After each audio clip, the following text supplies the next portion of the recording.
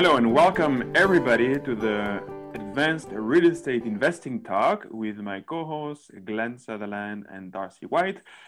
Today on the program, we will be discussing joint ventures and syndications, and we have a lot to discuss. And I thought that maybe I could start today, and then you guys can interject whenever you feel like it. So most of my experience is actually with private debt, and I only have one partnership. It's in the US, on a deal in the US, and it's mainly for tax reasons that we took that approach of a limited partner and general partner. And the partnership is going very well. My partner is rather busy with her own life. And so, and I'm in charge of running the day-to-day operations.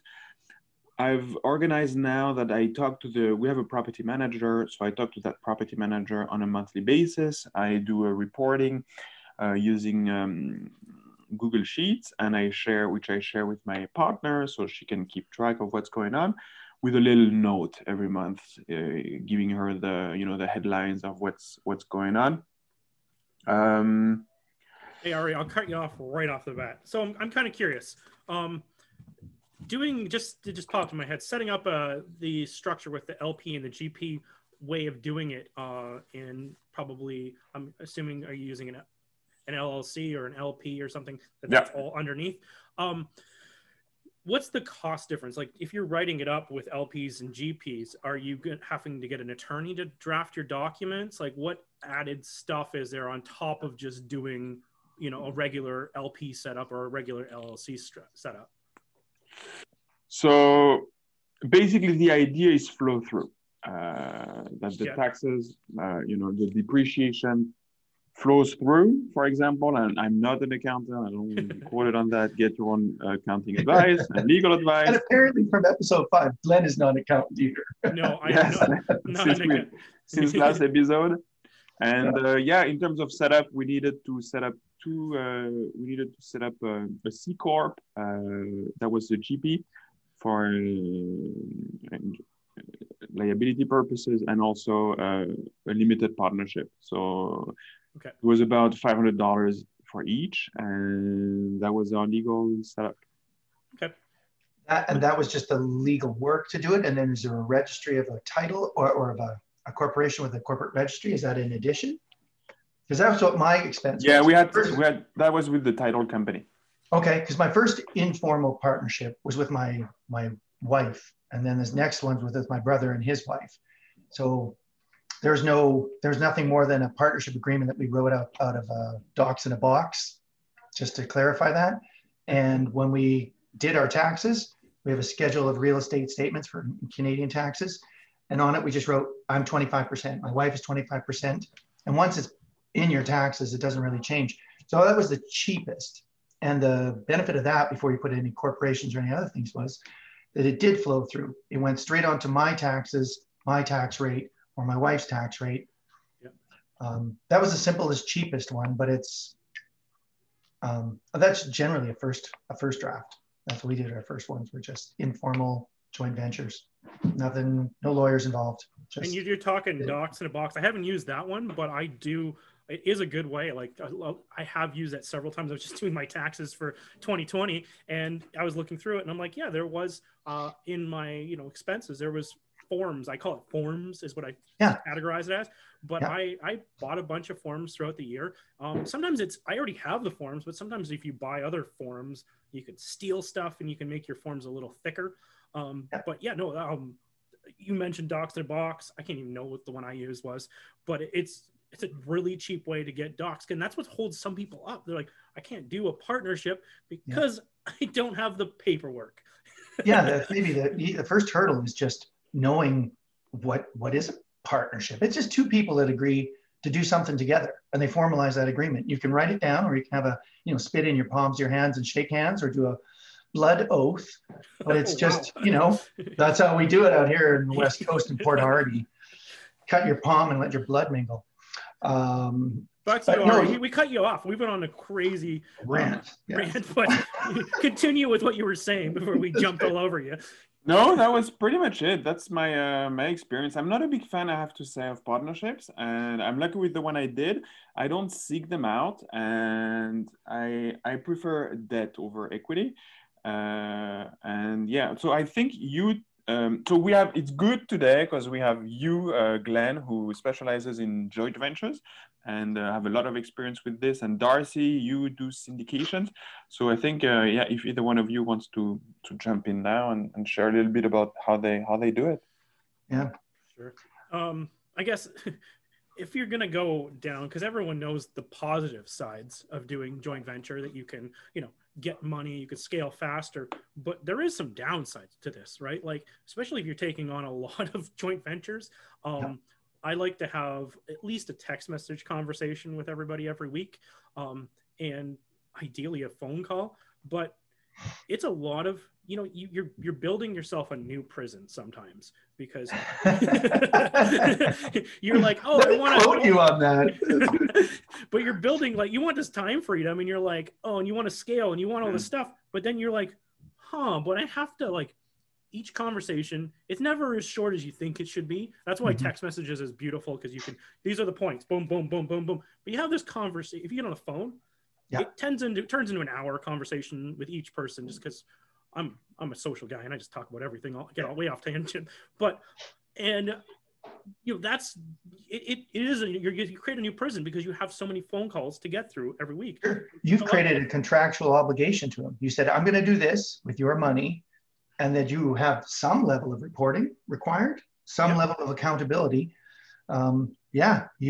Prison, manacles, handcuffs.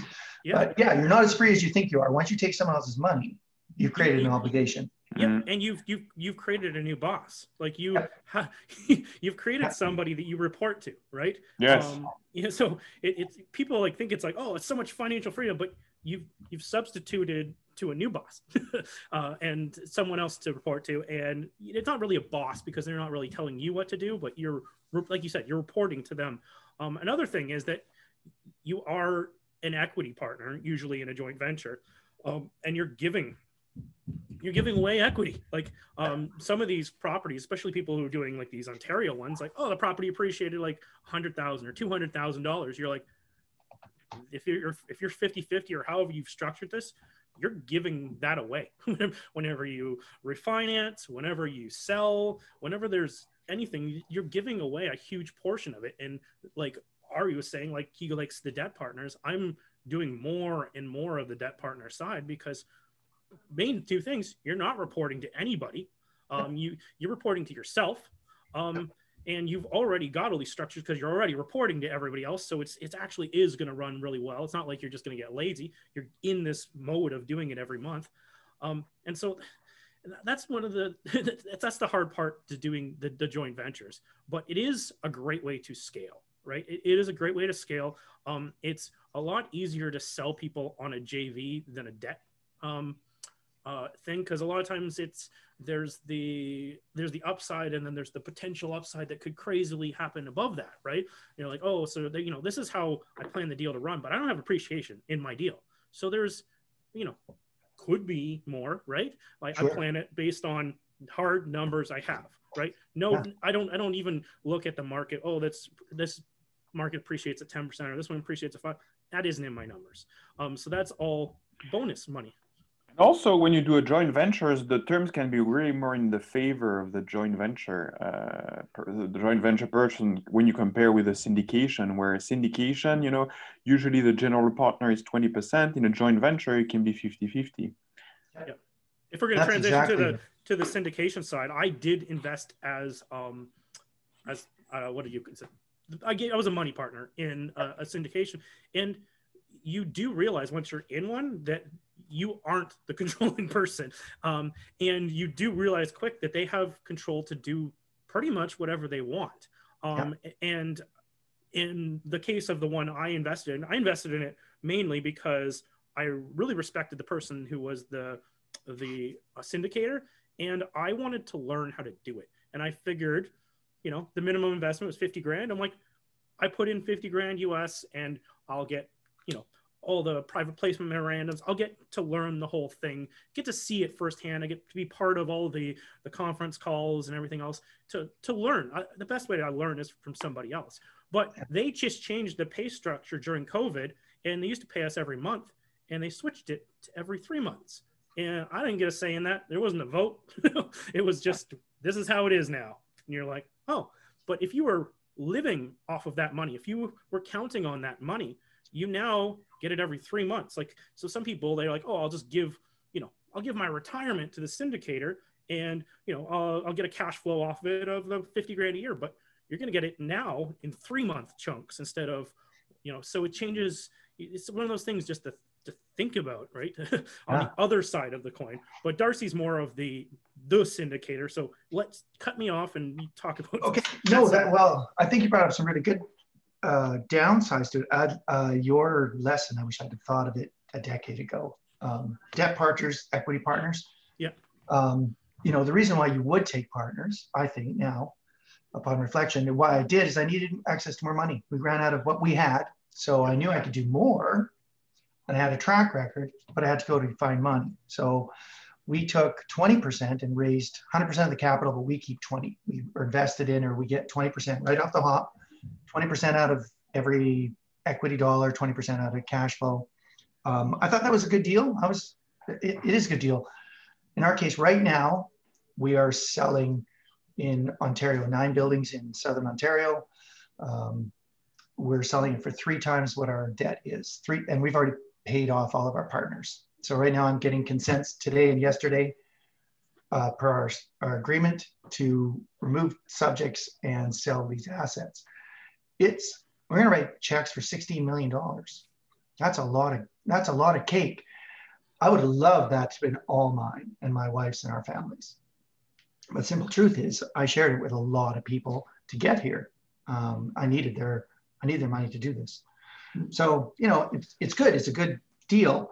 So for those who are not familiar at all with syndication, so you are the sponsor, Darcy, you're the syndicator, you're the one with the business plan, you're going to buy a value-add property, add value to this property, and the way you're compensated for this is by having 20% of the pie. And, and the limited partners who bring in all the capital, so all the capital being the down payment, the money for the renovations, and also you like to have 3 months of reserve. So those get 80% of the pie. That's exactly it. They're Glenn's 50,000 US and get to watch, and then get told by a guy like me, we're going to quarterly payments, because this is just smart because it's COVID and we just got to keep an eye on what our rents collections look like. And in case something crazy happens in Ontario, like they shut down the whole province, or I don't know, things like that.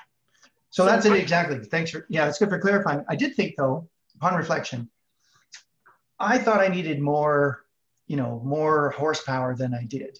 And I gave away equity in the general partner. In the 20%, I have 3 other partners. I gave away portions of that equity in the GP because I thought I needed more people lifting weight and doing stuff. Upon reflection, I would not do that again. Anything that you can pay for services, I know is expensive up front. Realtors, lawyers, those kinds, they don't need to be in your GP. Pay them by the hour, write them off against the first year's whatever expenses, and move on, because they're now participating 9 years later in a windfall for just being there at the beginning. That's great advice. Darcy, don't do that. We keep saying LP and GP, and I don't think we ever defined it. Okay, Good call. Oh, that's good. Limited partnership and general partnership. That's right. So in this case, I'm the general partner. I qualify for the mortgages. I take all the liability. If there's a suit, it's on me. It's guaranteed by my house, my wife. I sign every contract. That's what I take on my shoulders, and I enter into these negotiations and guarantees and everything. Totally me. They are limited to the 50,000 US that they put down. That's all they can ever lose is their down payment. They can never be pursued through the courts.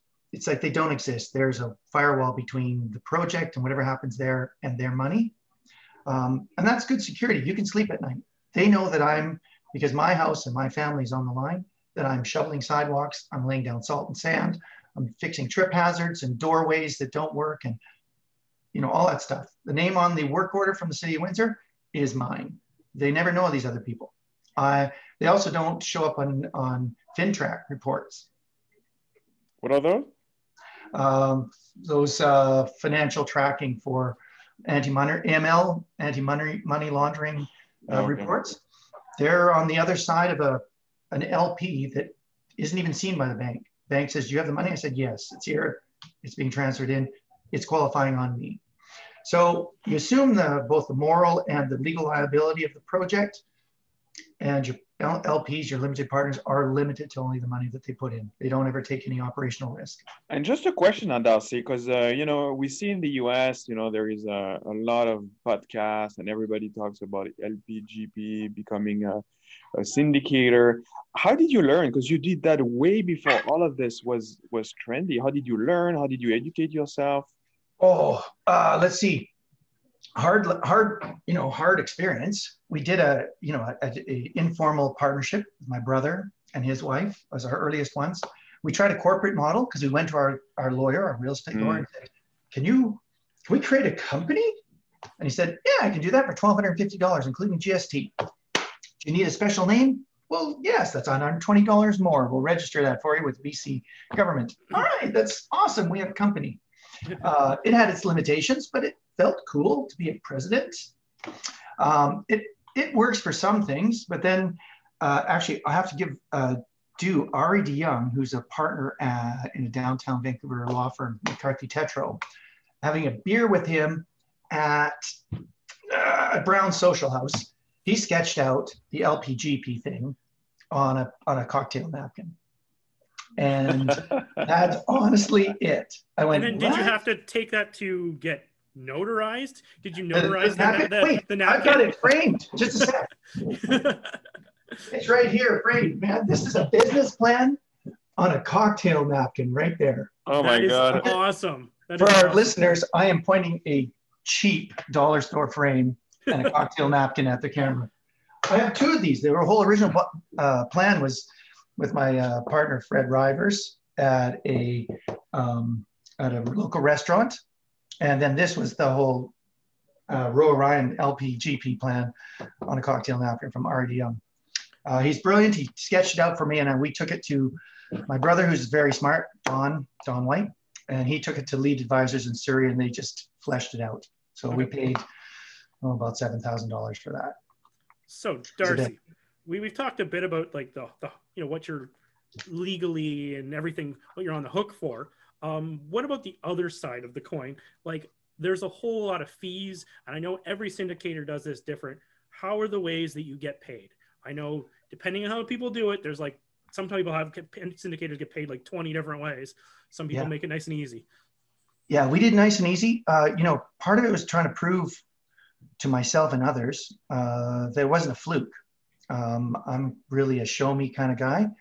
And so we just did a straight 20%, and it's all on the back end.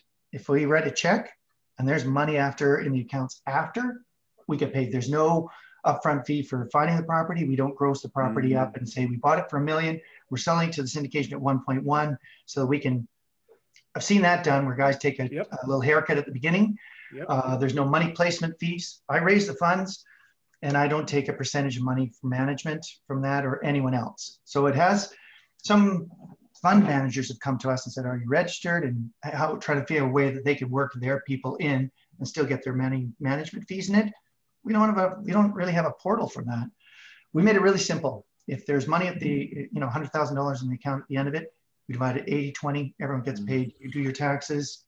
We do our taxes.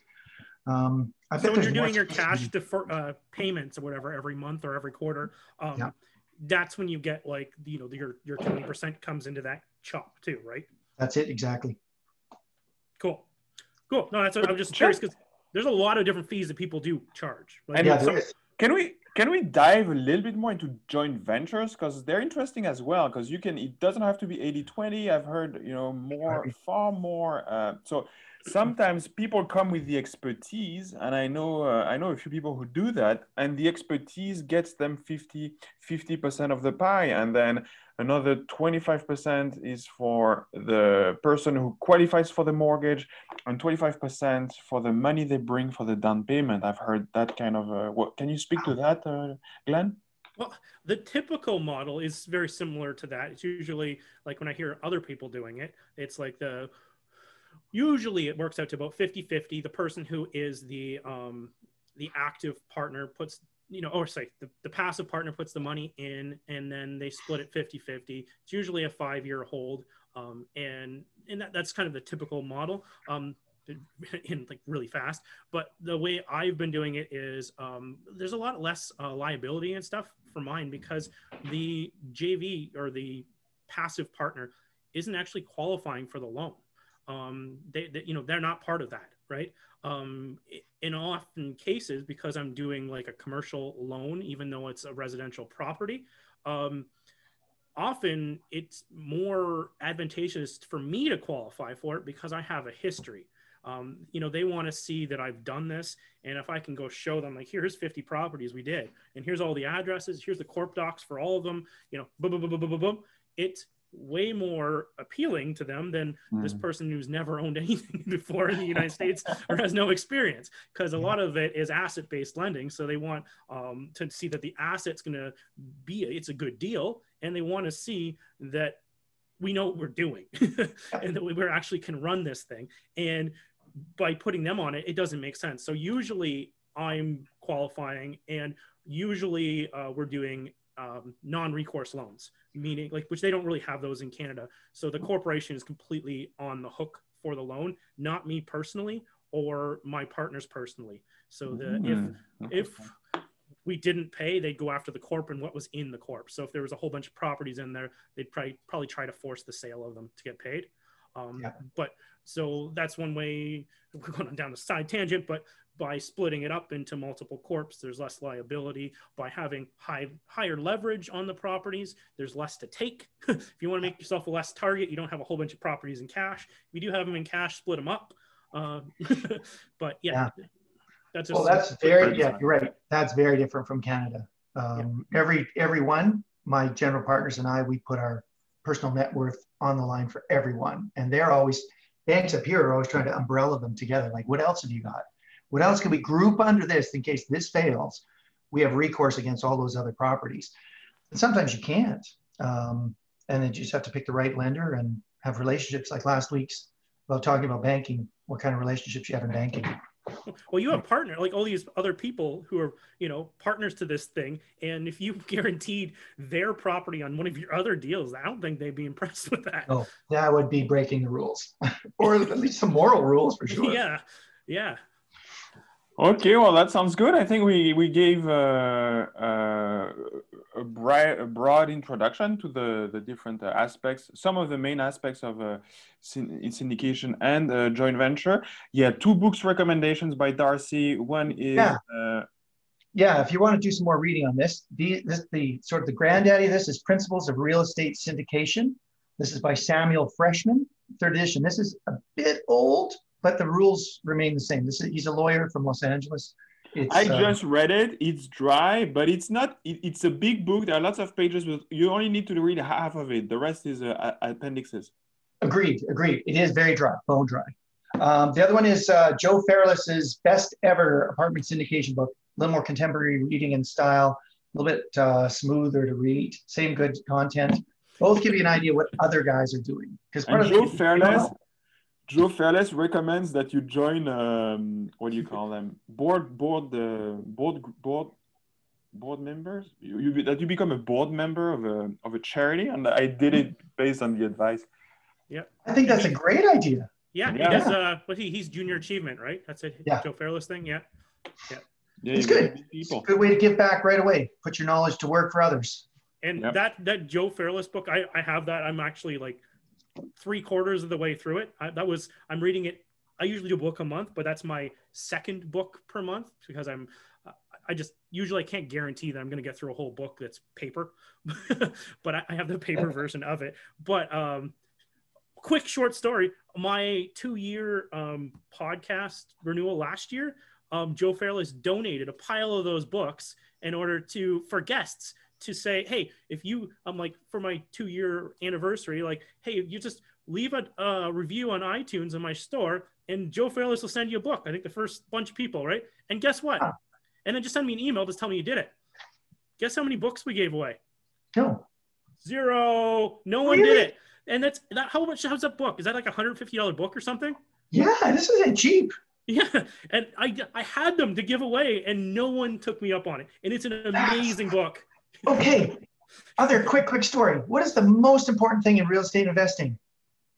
Do something, right? There's people that sit and dream. Oh my gosh, I can't believe it. I spoke at this real estate investing network thing where people have paid a fee to get in. They pay a monthly fee, and they don't do anything. They just think about it. Take action. Absolutely. Okay, guys. Well, that was a fantastic episode. Good to hear from you. Good to see you, and we will see you all next week. Absolutely. Thanks, guys. Bye.